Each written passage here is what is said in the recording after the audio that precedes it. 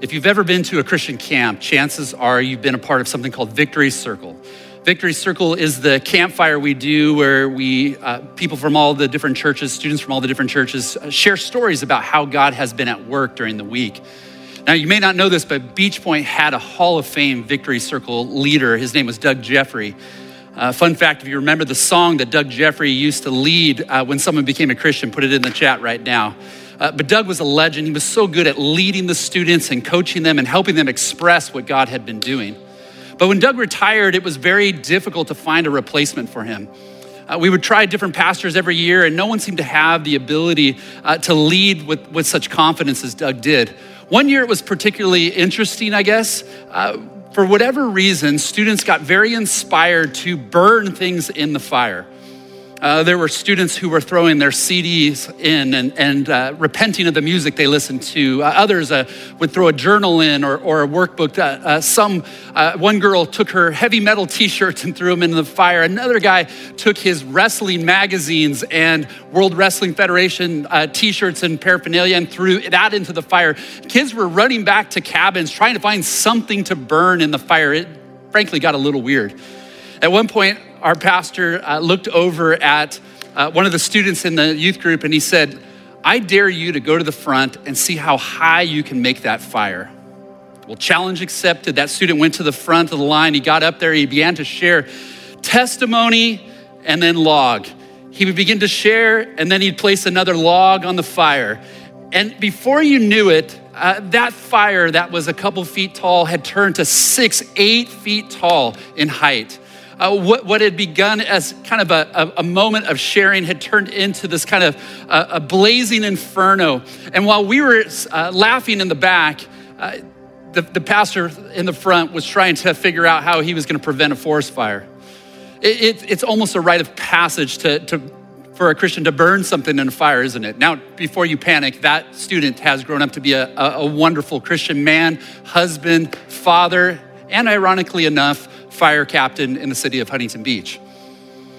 But the story of Daniel chapter 3 is different. It turns this whole idea on its head. Thinking about the unique way in which we throw our idols into the fire, this is the story of how idolaters turn this on their head, where they turn instead and want to throw the people of God into a fire. It's a story of loyalty and faithfulness, but not knowing exactly how God is going to respond to their loyalty, not knowing how God is going to respond to their faithfulness. But in this, we see God's presence in their darkness.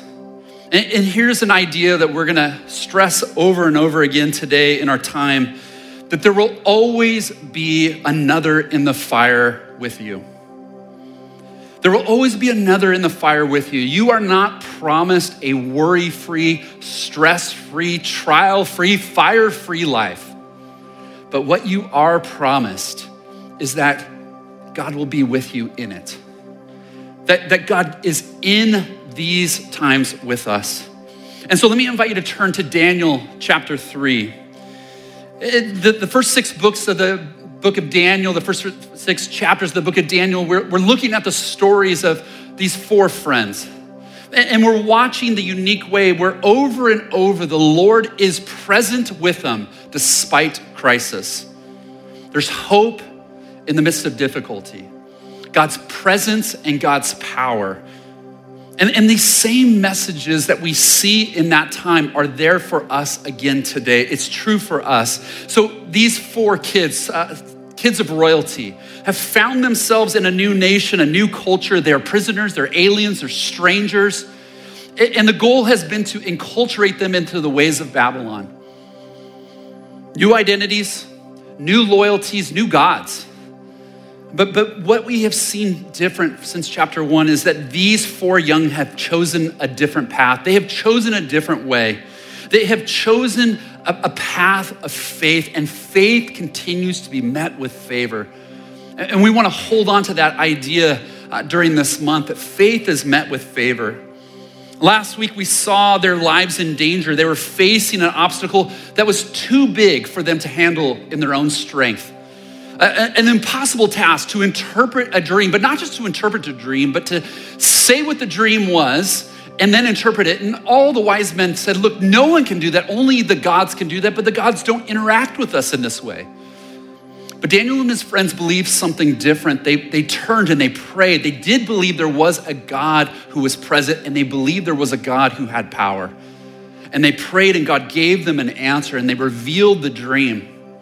And in this dream, it was a powerful way in which they were able to see the unique way in which God was working in the nations.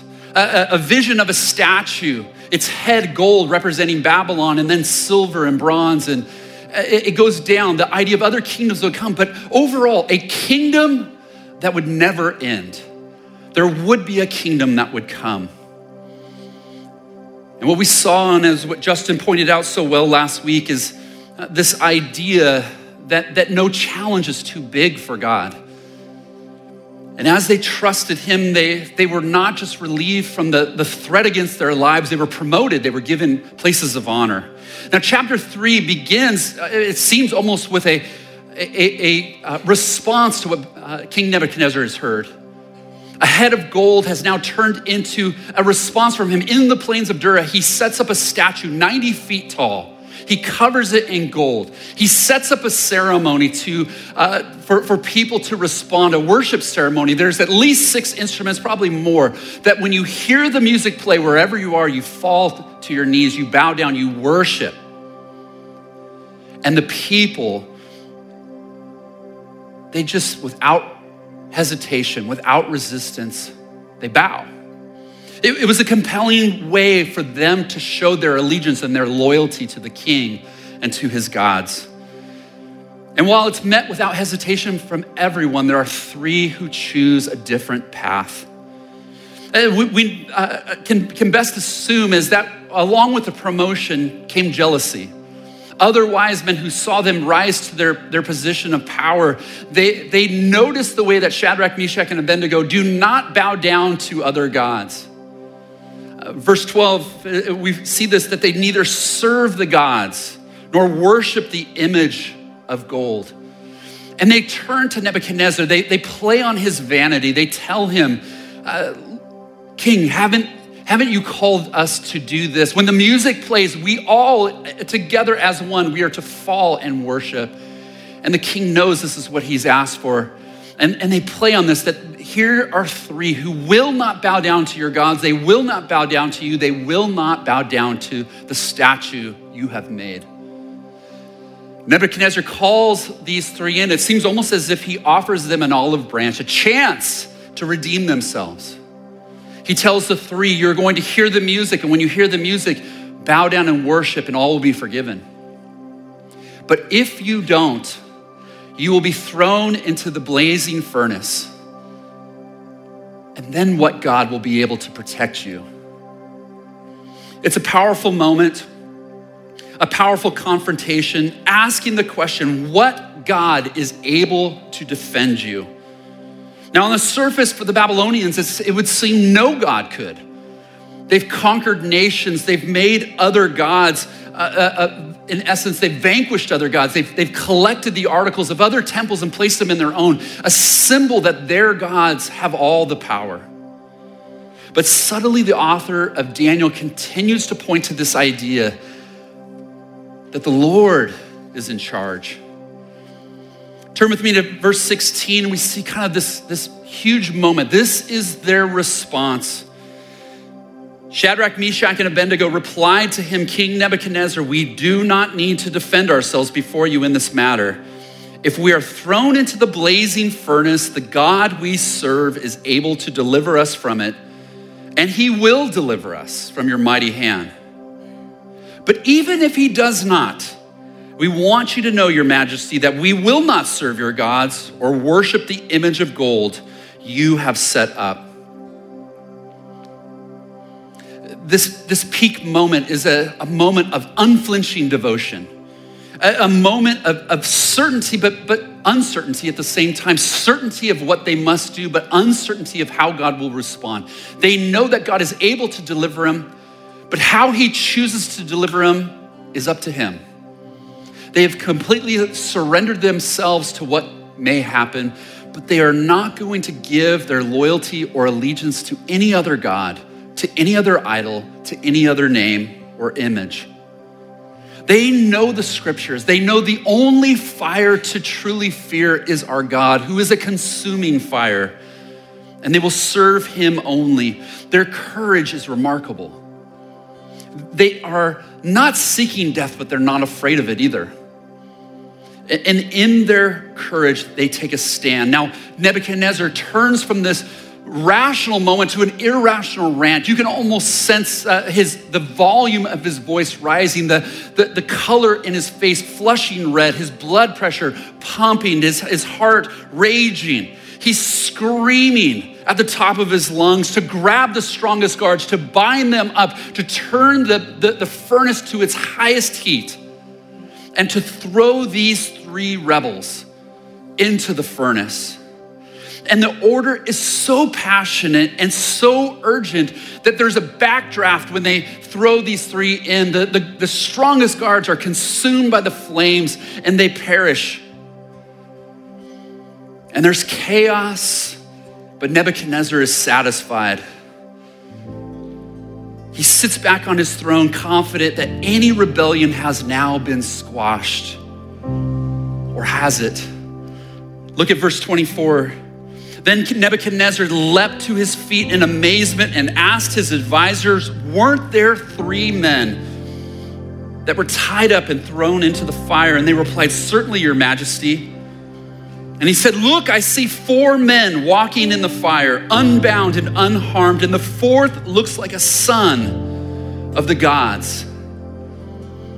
He looked at the bottom of the furnace and he saw in the opening, he saw a 4th. He couldn't believe his eyes, an angel of God, the presence of their God with them in the fire.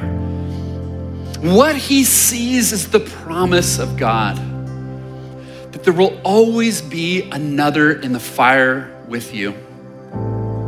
This was the promise to the ancestors. Deuteronomy 31, as they prepare to go into the promised land, the promise is that I will never leave you. I will never forsake you. Soon after, Joshua was given the same promise. I will go with you. I will be with you. This promise again and again, it became our promise as the church. Hebrews 13 reminds us that that promise is our promise, that still he's the same yesterday, today, and forever, that he will never leave us nor forsake us. Jesus said to us, I'll be with you till the very end. God did not promise them an exile without trouble, but what he did promise is that he would be with them. If they sought him, if they would seek him with all their heart, they would find him. As the prophet Isaiah told them, but now this is what the Lord says. He who created you, Jacob, he who formed you, Israel. Do not fear, for I have redeemed you. I have summoned you by name. You are mine. When you pass through the waters, I will be with you. And when you pass through the rivers, they will not sweep over you. When you walk through the fire, you will not be burned. The flames will not set you ablaze, for I am the Lord, your God, the Holy One of Israel, your Savior.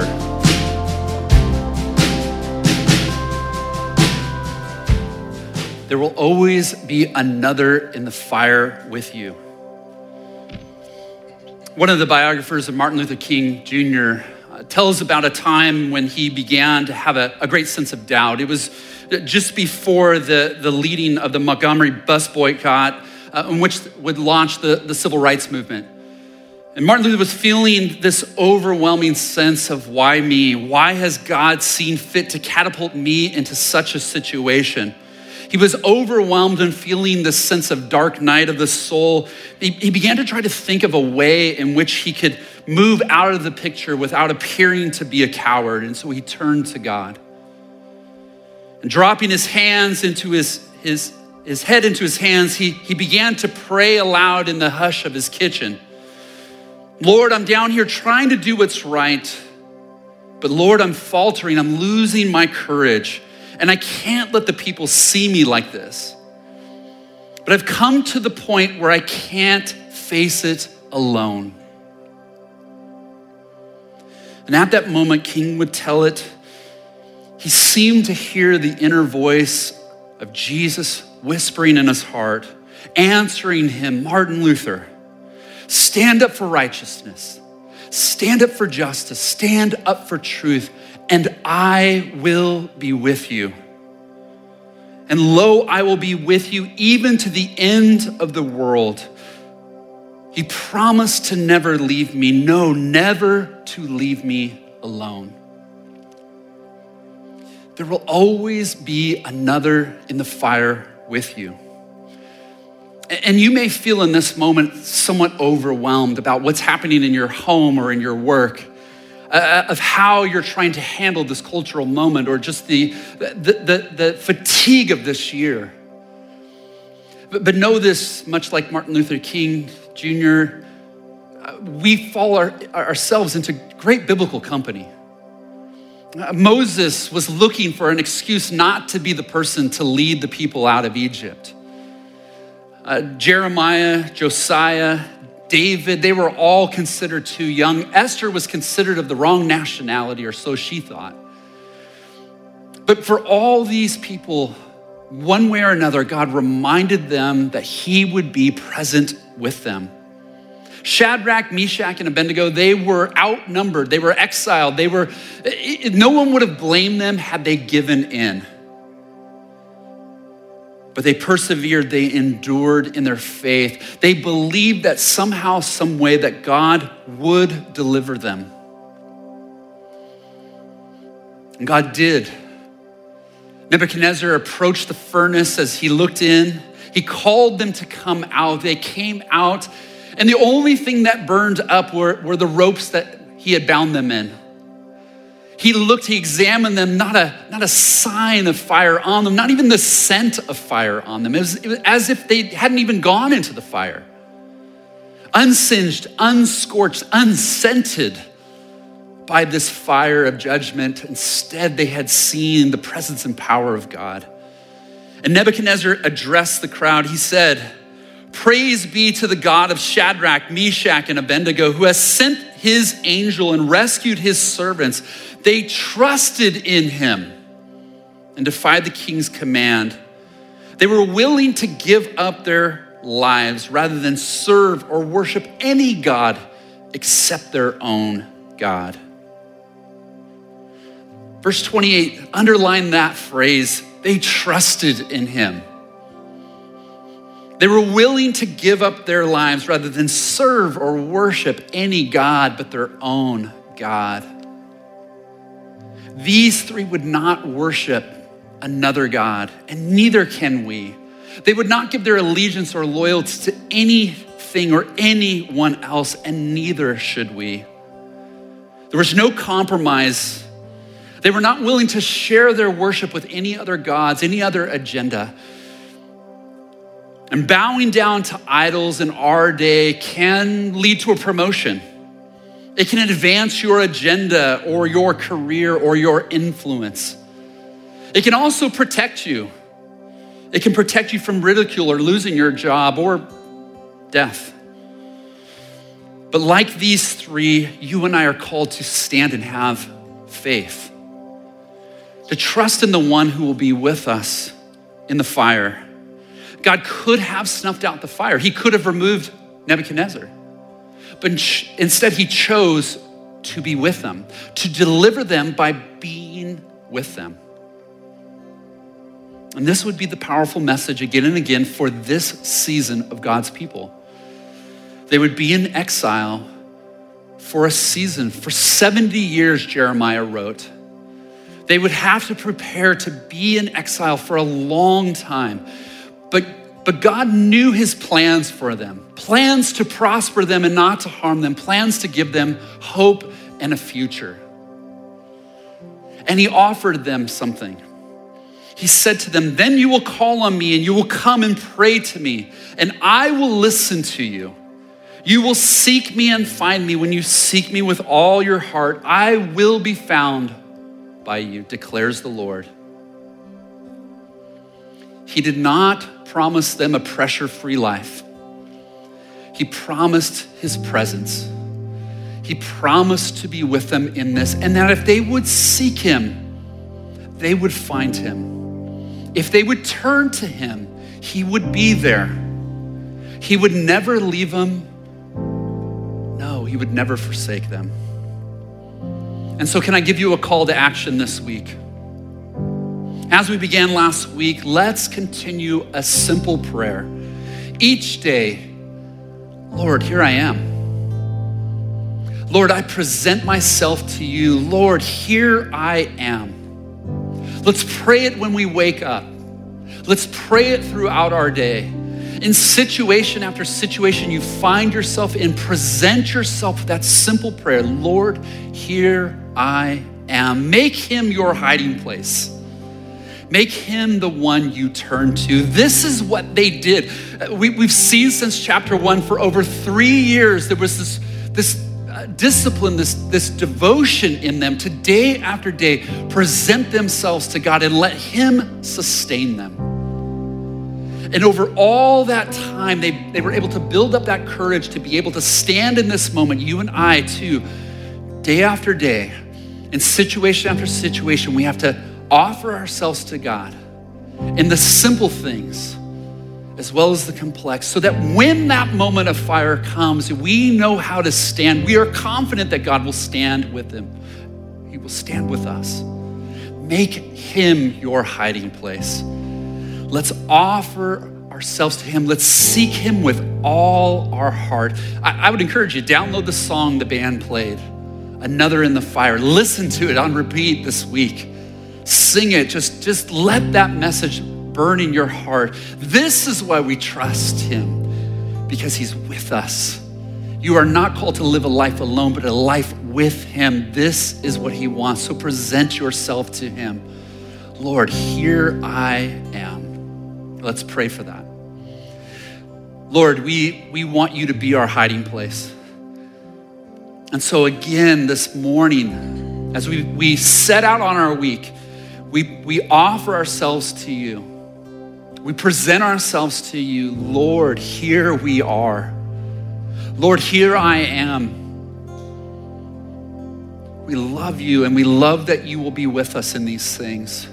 Build our confidence, build our faith, build our trust when we are placed in these compromising situations, so that we don't bow down, we don't give our loyalty to anything or anyone else. Lord, be our hiding place this week.